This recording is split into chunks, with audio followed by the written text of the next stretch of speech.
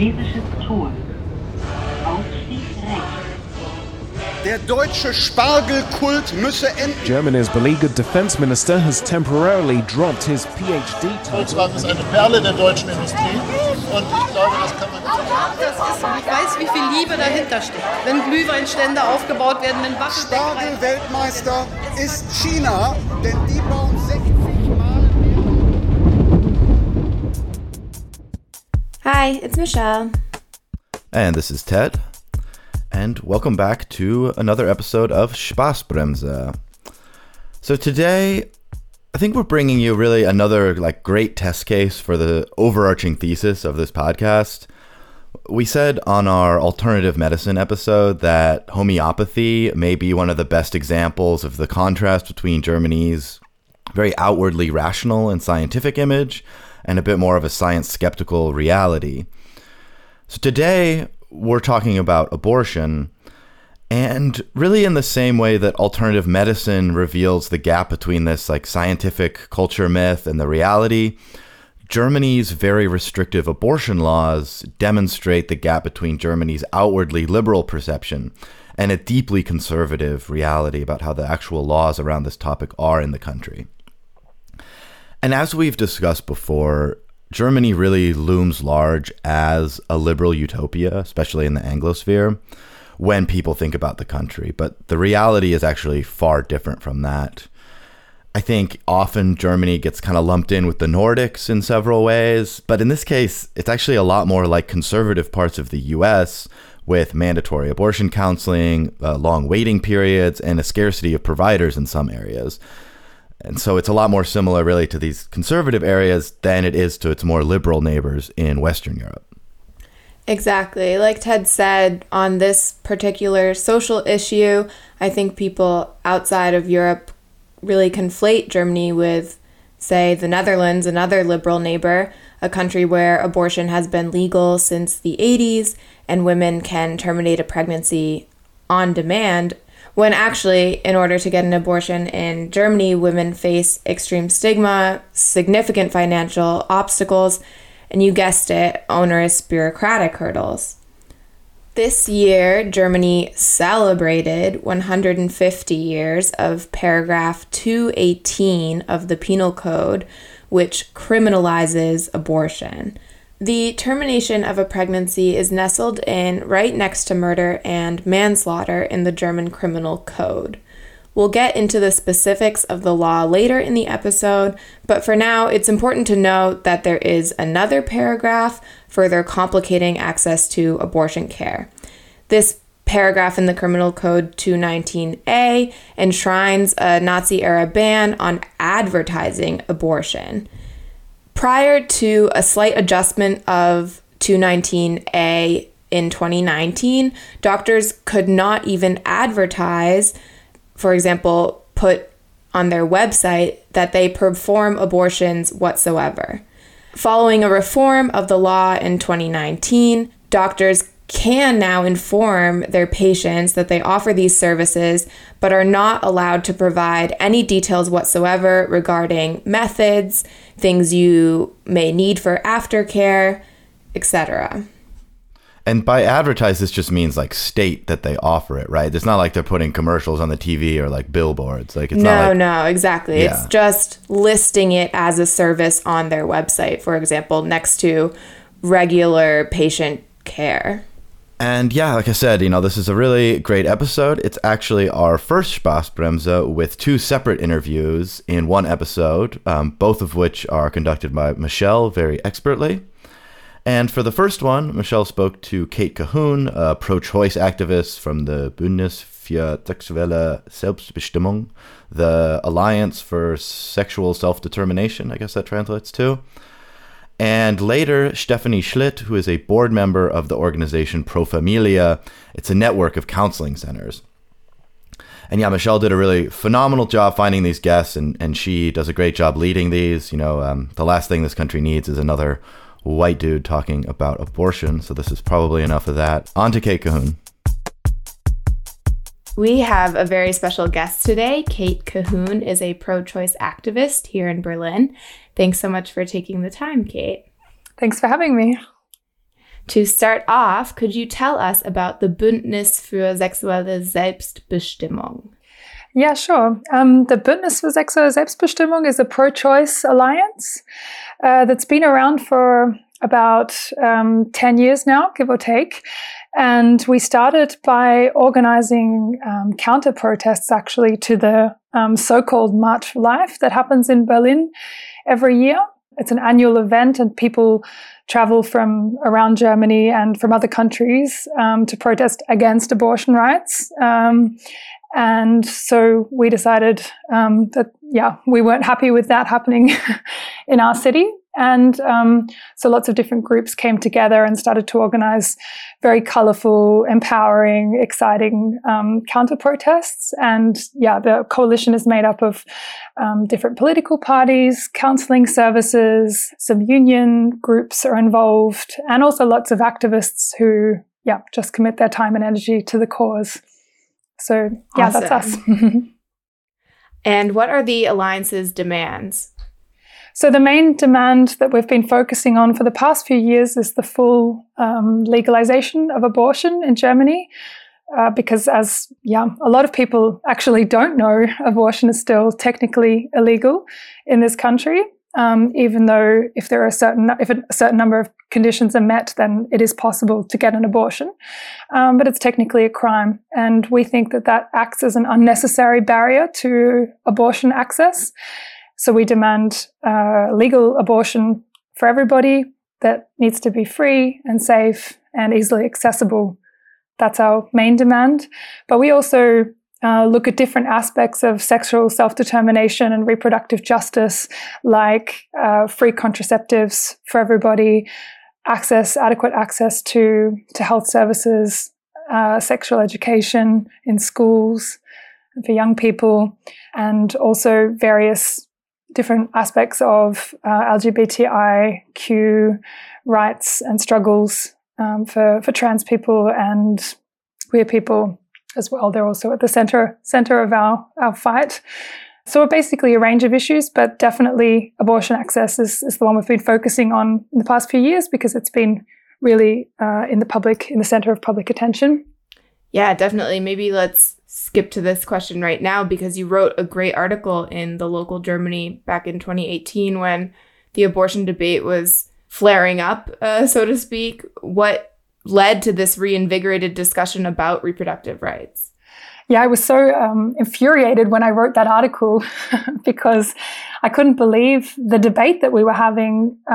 It was started by a doctor who was prosecuted for having information about abortion on her website. Very basic information, just saying that she offered abortion services and what people who face an unwanted pregnancy need to bring along or need to be aware of when they have an appointment.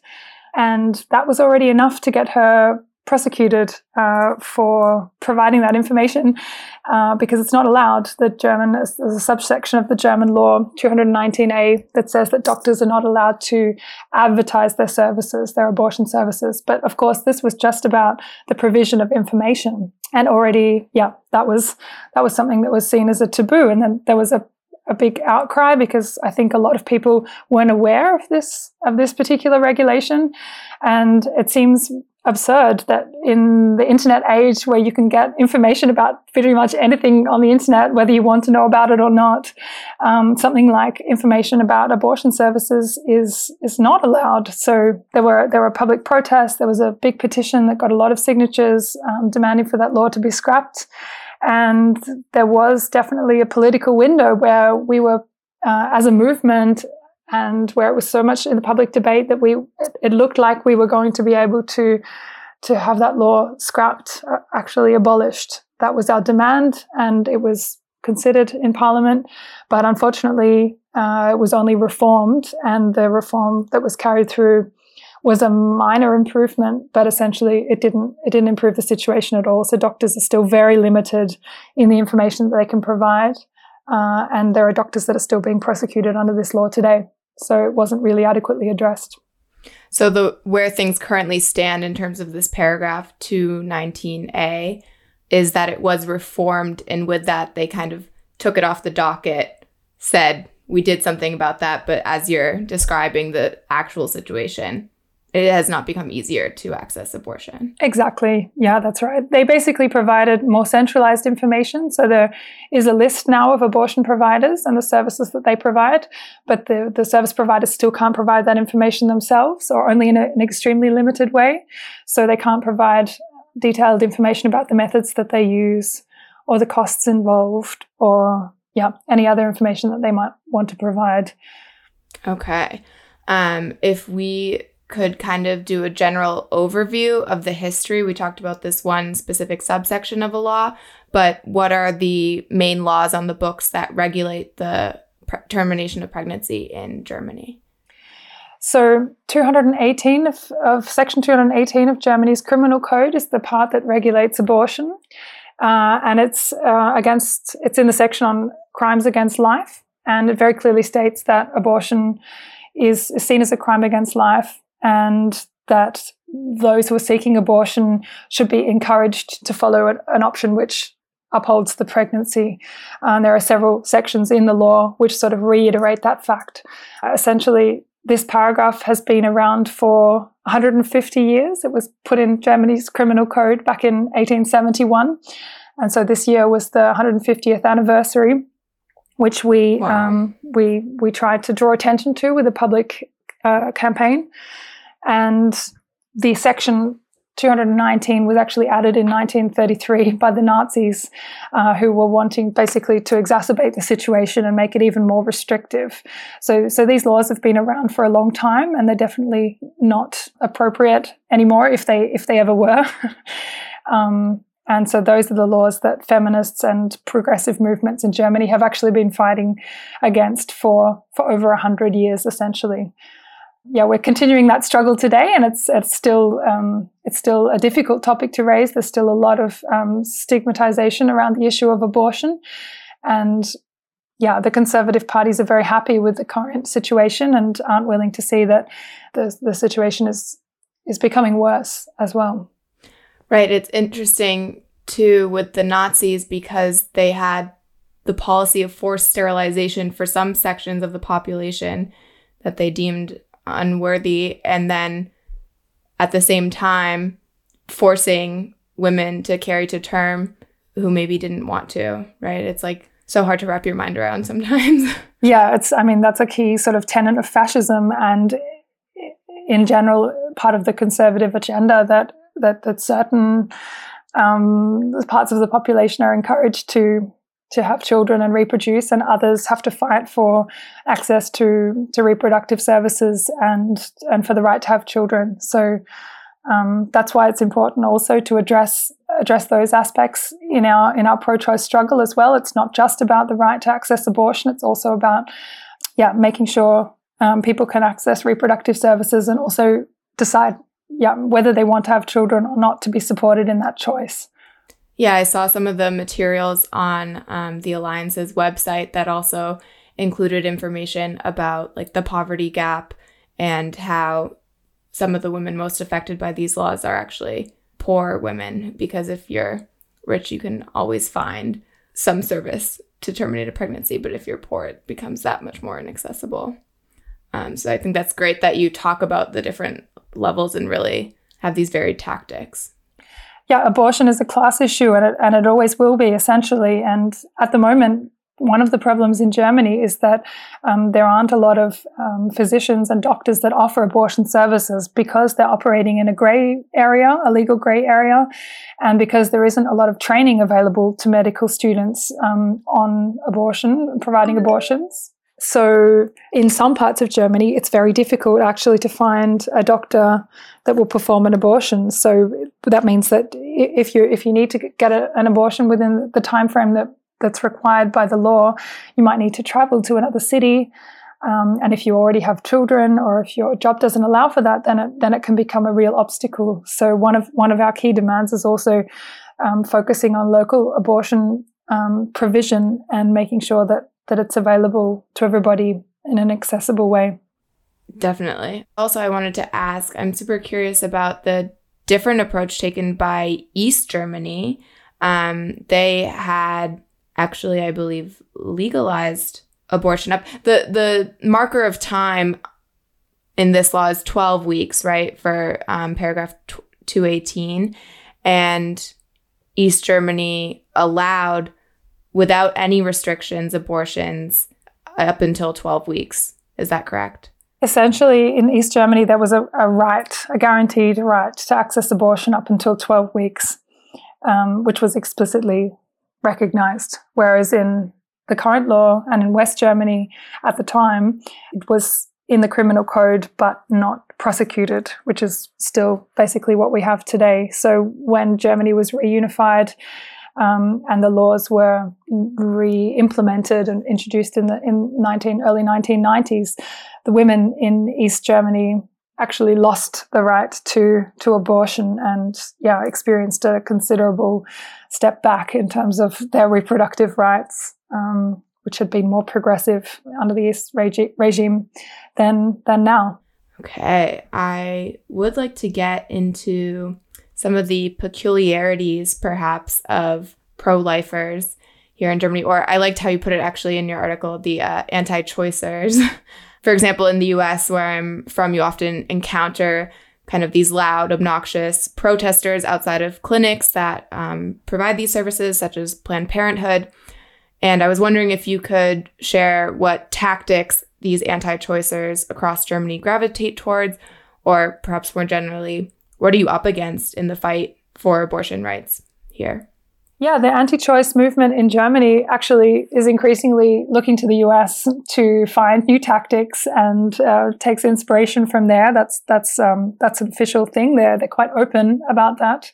So this phenomenon of harassing people outside abortion clinics is actually starting to happen here too. It didn't happen for a long time, and it's only in select regions of Germany. But in the last couple of years, there have been increasing numbers of incidences and specific times of the year around different religious holidays where small groups of people have been standing in front of Pro Familia and other counseling services and abortion service providers using similar tactics as in the US with small plastic fetuses, which don't actually represent the stage of development that most abortions take place at.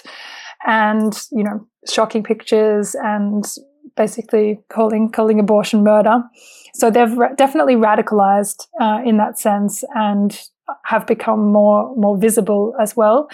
What we've seen for years is definitely these organized marches that take place. The biggest one is in Berlin, but they also happen in different cities, in Münster and in Augsburg and in other parts of Germany, where a mix of it's Catholics and Protestants in Germany, and also more radical groups and some far-right groupings as well that come together and protest against abortion rights, against gay rights. And they are certainly very well connected and well funded.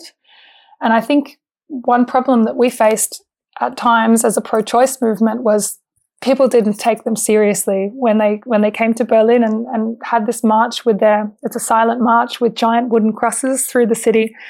A lot of people that I spoke to were like, oh, they're just, that's just a bunch of crazy people from some backwater in Germany, and they're not relevant. But they actually are relevant. And since the AfD has been in parliament, they have a more official voice within Germany's parliamentary system. And of course, they were already represented through the CDU and the CSU. But the AfD is much more explicit about the abortion issue and actually, is pushing for the already restrictive laws to become even more restrictive, whereas the Christian Democrats were mainly sort of pushing for the current law to be upheld. So we're experiencing more and more sort of, aggressive political campaigning around the issue of abortion. And obviously the public debate on 219A was something that these groups saw as a big threat, because they could see that the public opinion was tending more towards a liberalization of the law. And so I think that was another moment in which the anti-choicers rallied together and organized more money to come in from other countries. I think a lot of the money does come from the US and from groups like Opus Dei, and to fund more anti-abortion campaigns, actions, groups, that kind of thing. So unfortunately, yeah, our opponents are mobilizing, even though we've also done a good job at putting the issue on the agenda in the last few years and really pushing, encouraging people to be aware of the current situation and the fact that it could actually get worse if the wrong political parties come into power. Right. Let's talk about that a bit. Where do the other main political parties stand on the issue? I mean, we are in the midst of coalition talks. Do you see any hope for a real change or a repeal, rather, of this law? In the last few years, the opposition parties have generally had a clear position on abortion. Die Linke, the left party, has been the main party to argue that abortion should be fully decriminalized. The Greens have clarified their position in the recent election campaign and are also in favor of decriminalizing abortion. The SPD is also committed to decriminalization, although there were some difficulties around 219A. It was because they didn't commit to supporting it that the law actually wasn't scrapped. As opposition parties, we do have a lot of support for the decriminalization of abortion.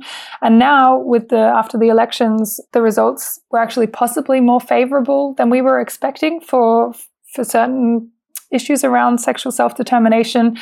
And there's a chance that if we get the coalition that's currently up for discussion at the moment, that at least 219A might be addressed. The FDP, who's joined the coalition talks, is also committed to removing 219A from the criminal code, but they're very unwilling to talk about 218 and about the full decriminalization of abortion. I've been told that they used to be in favor of decriminalization. The FDP used to be a more liberal, more socially liberal party than they are now.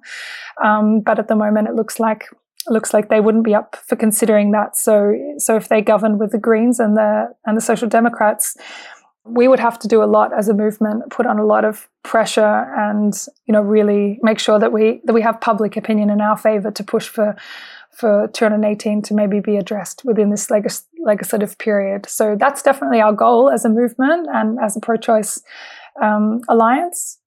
That's what we're going to be fighting for the next few years.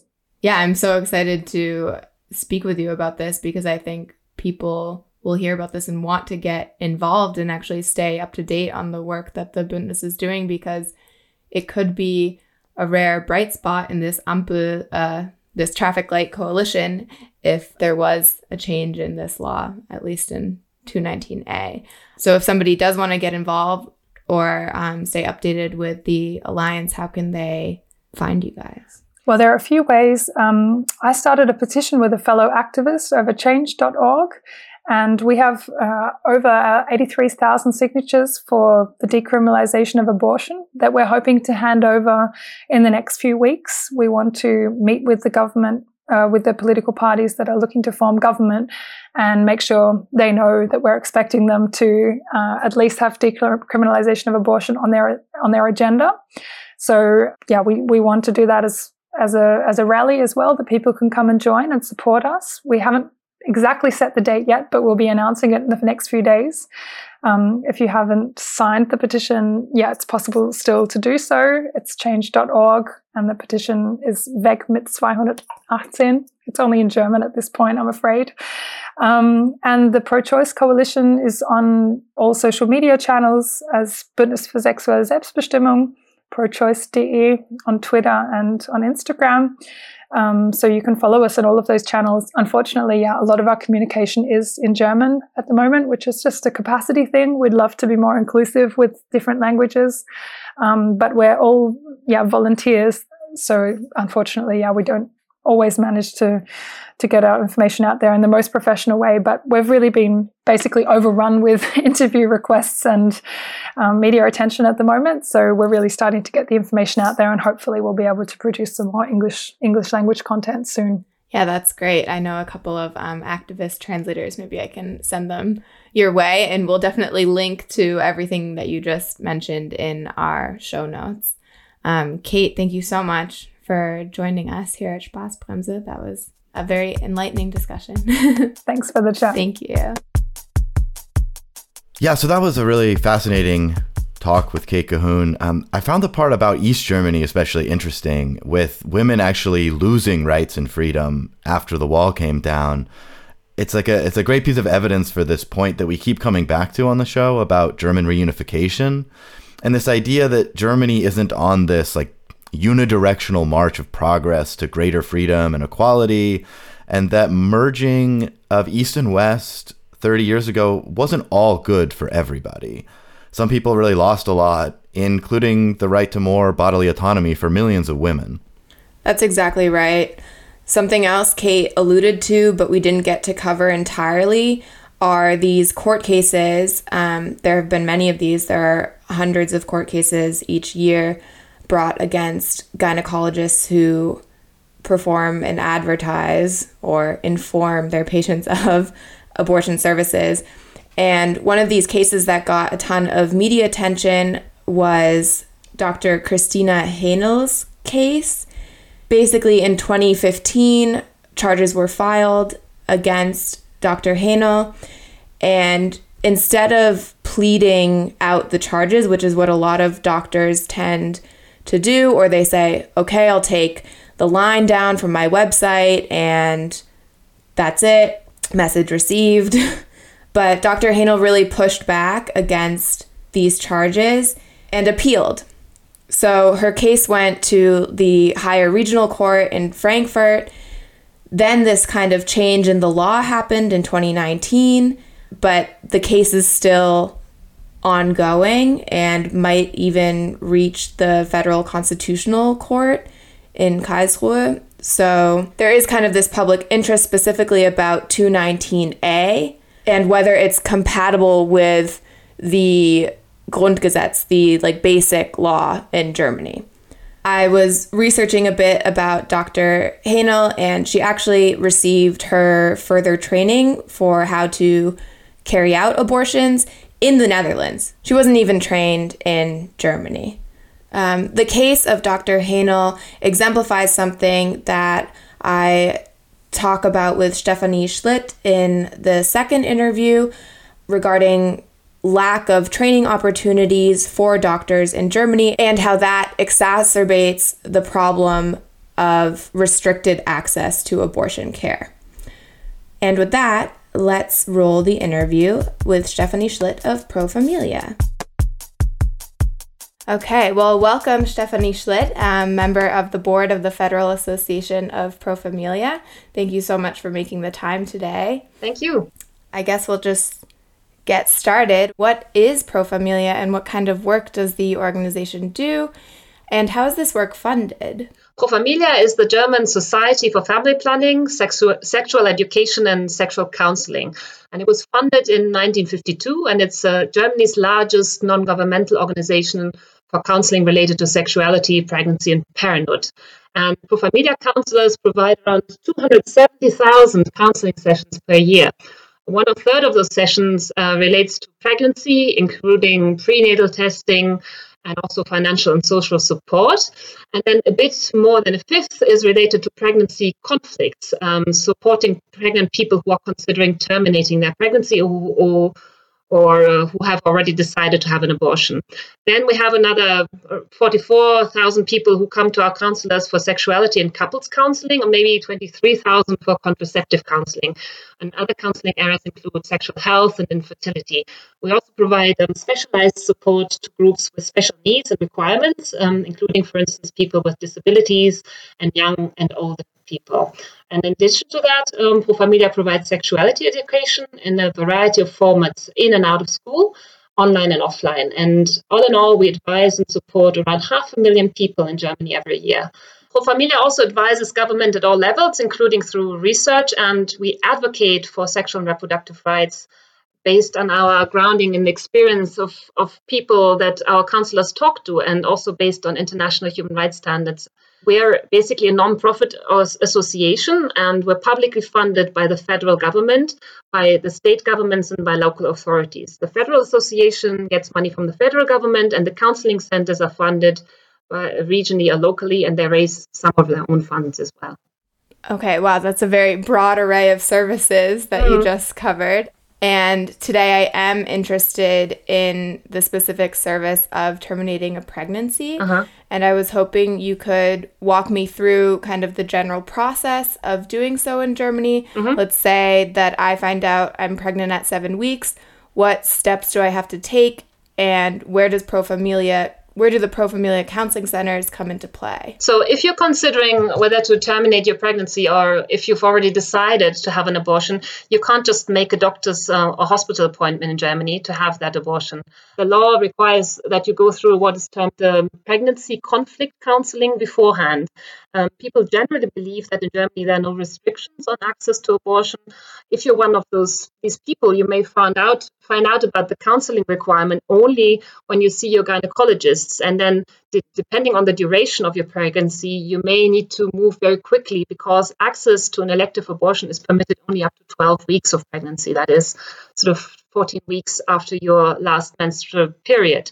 Then there's a range of counseling options available, and that's really quite unique in Germany because the state funds those across the country. And these include confessional institutions, but also ones that have a secular outlook.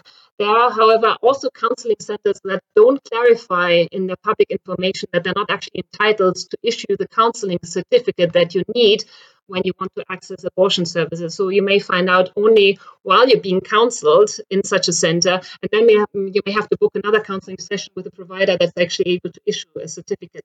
The counseling centers are equipped to enable you to have a counseling session speedily, normally within 3 days, and that really matters because you may have little time to go through this process within the time limit that the law provides. And then when you make your appointment, you'll be asked if the counseling needs to take place even more urgently, if that's an issue for you. The abortion may then take place only on the 4th day following the day of the counseling session, and this time lag is also a legal requirement. So in parallel, after the counseling, you need to go to a doctor's appointment. You need to get a doctor's appointment, and it's not so easy to find out where you can go because doctors are limited to informing the public only about the fact that they provide abortion services. But if you want to find out by which method of abortion a doctor provides, up to which week of pregnancy, whether only to his or her own patients, or maybe also to you who are not a patient of this doctor already, then you may have to call up their office. And likely you have to make more than one such phone call until you find what you need. There is a list with information about abortion providers, but many doctors have declined to put information about their services on it, and so this may not be useful to you in your local environment. If you're receiving social benefit, the state pays for the abortion, but you have to make arrangements through your health insurance, and this takes time. If not, you have to make sure that you can pay between 200 and 600 euros, and getting this money together may take some time as well. Then, because fewer and fewer doctors provide abortion services, you may have a long way to travel to reach the doctor's office. And this travel needs to be planned, keeping in mind your medical needs after the procedure, but also other requirements, perhaps such as the need not to have to tell other people you're having an abortion, your care responsibilities, and so on. And all this really adds up to an obstacle course that no one with an unwanted pregnancy is necessarily prepared for. And it's a lot of pressure really that isn't intrinsic to undergoing an abortion, but is really solely due to the way that the law and public policy influence people's access to health information and services. It's not easy to fit all of this into the period of time that you have. I mean, I imagine it could be extremely difficult because sometimes it's even extremely difficult to find an appointment for a cold or a stomach flu. I find in Berlin in particular. That's true. And there you don't have the added complication of being unable to find out by doing an online search. No, so because doctors aren't able to perform fully about the services they provide, you really do have to make those phone calls and find out who does what at the local level. And that's, imagine doing that in the under pressure, possibly also, with some level of discomfort, having to tell and retell your story again and again until you found what you're looking for. And that's even before you then organize the travel to that place, which may be a while away, given that there are fewer and fewer doctors providing abortion services. So you need to plan that travel. You need to keep in mind your medical needs after the procedure, and also maybe other requirements that you have. Maybe you can't tell other people you're having an abortion. Maybe you have care responsibilities, etc. And all of this really adds up to an obstacle course that no one with an unwanted pregnancy is necessarily prepared for. Definitely. I mean, you spoke about it a little bit, but are there really differences in ease of access to either counseling and abortion services in urban versus rural areas in Germany? Could you speak to that? Access to counseling is quite good across the country because federal law stipulates a ratio of one counselor per 440,000 population. So counseling access is pretty good. But by contrast, access to services really varies a lot between different parts of the countries. Not all rural areas have poor access. Some have comparatively good access, such as Schleswig-Holstein and Brandenburg. But some parts of the country have extremely poor access. For instance, parts of Bavaria and Baden-Württemberg, which are literally black stretches on the abortion access map. Overall, we know that there are fewer and fewer doctors who provide abortion services, and many of those who did and currently do have gone or are about to go into retirement and are finding it hard or impossible to find successors able and willing to provide abortions as part of the range of services they provide. And as a result, service provision is really contracting. So, that really adds to the difficulty in finding somebody that you can turn to, multiplied by the fact that maybe not all doctors provide medical abortions versus surgical abortions. So if you have a preference for either one of those, that may be difficult too. How do counselors in the Pro Familia counseling services approach this discussion surrounding Schwangerschaftskonflikt, the conflict of choice, as you said, while operating within kind of the legal constraints? Is there generally encouragement either to terminate the pregnancy or to carry to term? The procedure and the content of pre-abortion counseling is regulated in great detail in the penal code and then the pregnancy conflict law. This is really quite unique in Germany. The assumption underlying the law is that every person contemplating terminating a pregnancy finds herself in a so-called pregnancy conflict. And according to the law, the mandatory counseling is to be, in inverted commas, guided by efforts to encourage the woman to continue the pregnancy. It is to serve, to protect unborn life, but it's also meant to be open-ended, not to convince the pregnant person to continue the pregnancy. And you can see immediately this is a difficult force field and a fine balance for counselors to navigate, because the principles of good and ethically sound counseling dictate that counseling must be sought voluntarily and it must be guided by the needs of the person seeking the counseling.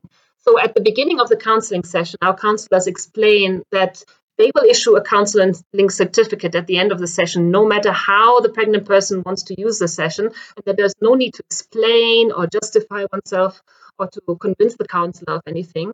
And then they ask the pregnant person how they want to use the counseling session and what they would find useful. So the counselors all have specialized training, and they offer to share information or refer to more specialized counseling and social and financial support service. But if the pregnant person says this is not relevant to them, then the counselors do not insist. And this is broadly how Pro Familia counselors fill the legal mandate with life, but other providers of counseling service may do that in a different manner. Okay, yeah, I'm glad you mentioned the financial support, because that is the next thing I want to talk about. I just saw a statistic today that the majority of women who terminate a pregnancy in Germany are actually already mothers, about 59%. And I think our listeners are probably familiar with policies such as Kindergeld and Elternzeit, this kind of year where you can receive a portion of your salary after having a child, and these policies designed to support families after the birth of a child. But my question is, even with this support from the state, do women often express concerns about their financial stability during these counseling appointments? We don't have statistics on this, but yes, they do. During pregnancy conflict counseling, the insecure financial situation of the person being counseled often comes up in the context of reasons for seeking an abortion, though to be clear, women are not required to talk about their reasons. Nevertheless, many do, and then they make clear that their financial situation is part of what concerns them about, with regard to continuing or terminating the pregnancy. And during regular pregnancy counseling in general, we have more and more people seeking advice about possibilities for financial support. For instance, about how to apply for Elterngeld, how to apply to the Federal Foundation Mother and Child, which provides additional support to people in need with regard to clothing, household items, and childcare. So yes, these money problems do come up quite a lot. And perhaps another problem just off the top of my head would be the housing issue. If somebody is unable to access affordable housing, perhaps needing an additional room or two, if you're maybe even living in a studio and want to start a family, that the housing market just doesn't provide that right now. So I can imagine people speaking to that as well. Yeah, and the issue there is that our counselors really aren't social workers, so they can provide information about what further support is available and refer to social services that can help with those kinds of concerns. But overall, that it does mean that the counselors get a pretty compact overview of the kind of social, including financial issues that people bring with them, and it just makes clear that pregnancy happens in a context where people live full lives with all sorts of challenges that are there before and after they find out that they're pregnant, and it's a very big equation that gets put on the table inside the counseling session. Right, definitely. I do want to go back to something you said. It just occurred to me about it being more difficult in Bavaria and in Baden-Württemberg, two states in the south of Germany, traditionally more conservative states. What exactly is it that makes it difficult to access abortion in those states? We don't have very good information about that, really. It's all anecdotal. So it may partly be a cultural issue, as you say, of conservatism. It may be it may be to do with a particular demographic structure there in the among the doctors, because, as I said, it's often to do with people going into retirement and not being unable to find successors who will also provide abortion services. And there is a whole backstory there about inadequate training, medical students having to go out of their way to get trained, because many faculties teach only about the ethical and legal aspects of abortion, and abortion being stigmatized. Instead of being seen as part of reproductive health care, it's really seen first and foremost as something that is illegal and puts the doctor in the purview of the criminal law. So this makes it unattractive for young doctors, maybe without the political commitment to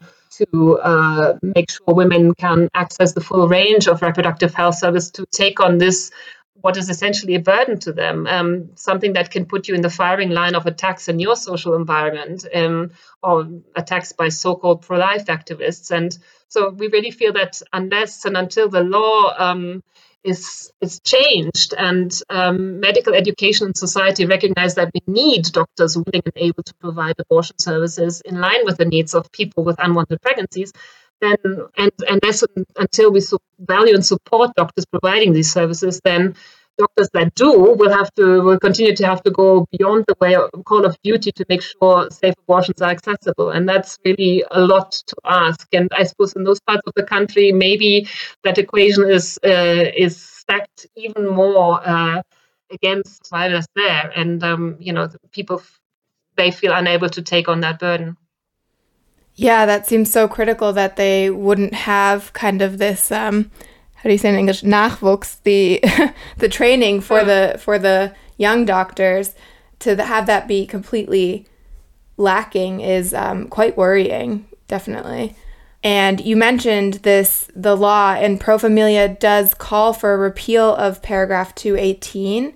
In addition to this demand, what other changes, either at a societal or legal level, I mean, you just spoke about it a little bit, but what changes would make the most difference for women's sexual self-determination? Right. Maybe first to clarify more precisely, Pro Familia calls for abortion to be regulated in a human rights and evidence-based manner as an essential reproductive healthcare service and not mainly through the lens of crime and punishment. So we don't just want the repeal of paragraph 218, but we want a rights-respecting way of providing abortion services to be put in law and policy. So we feel that decriminalization is essential to destigmatization, and that's what we need in a society in which people can get pregnant, who can get pregnant, are no longer being treated paternalistically as second-class citizens, as if they had to be protected from themselves. So we believe that access to counseling relating to all aspects of sexuality, partnership, fertility, pregnancy, birth, parenting, family forms, that counseling in this comprehensive manner is essential in a democratic society because it can support people in deciding who and how they want to be, to flourish, to participate fully. But counseling must be voluntary and not mandatory like it is in terms of like it is just now for when you want to access abortion service. And when counseling is voluntary, society is no longer patronizing, but it enables the person being counseled, really. Then we want obstacle-free access to good quality abortion services, including a choice of methods without cost being a barrier.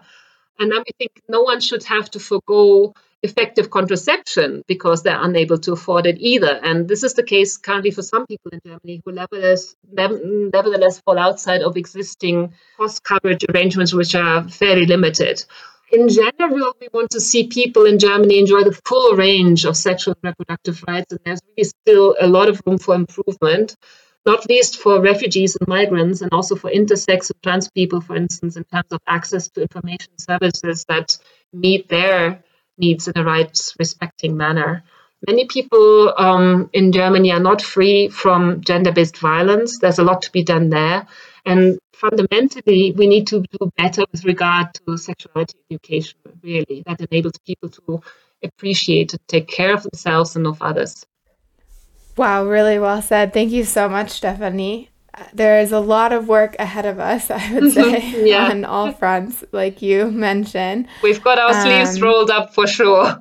Yes, definitely. Stephanie Schlitt from Pro Familia, thank you so much. Thank you. It's been a pleasure. I want to say another Dankeschön to our lovely guests for their time and insight. We will link, of course, to further information about Pro Familia and the Bündnis für sexuelle Selbstbestimmung in the episode description, so please check that out. There are some really great resources out there. And yeah, it was great to talk to both Kate and Stephanie. It does, unfortunately, sound like there is a long road ahead in regards to destigmatizing the medical procedure of abortion in Germany, involving everything from changing the hearts and minds of doctors, improving med school curriculums, increasing state financial support for families. But repealing the laws 218 and 219 seems like a great place to start.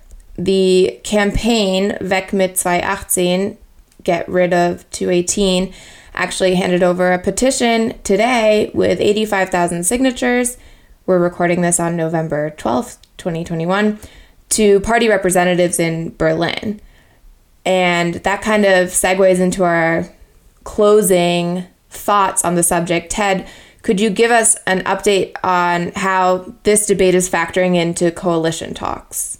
Yeah, definitely. Just real briefly from an article I came across from Dave Brannick. But I should say just really quickly, I mean, something I found really important in that interview was how she ties the right to abortion and reproductive rights with broader socioeconomic status. So we're talking, I'm just going to talk narrowly about these two laws, but I think there's also a broader question about like, can the German government reduce some of these inequalities in areas of deprivation that like also place a huge burden on women and their healthcare. But yeah, just specifically, I would say it looks like 219A, the advertising law, looks more likely to be repealed than 218, which is like the actual criminalization.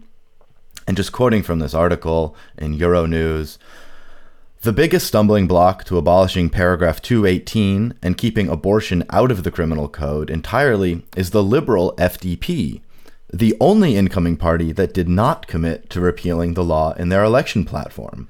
Activist groups are continuing to pressure all three parties as coalition negotiations unfold. If I can just jump in there and say that the FDP was invited to this Übergabe, this handing over of the petition today, and didn't even respond. So I think that other parties, of course, the SPD is going to be there, the Greens, and the Left Party will all be there. Right, and this also ties into a previous episode. We've talked about the FDP at various points, talked about Christian Lindner specifically on our subscriber feed, about how they try to present themselves as this libertarian party that's for all types of freedom, personal, economic, so on.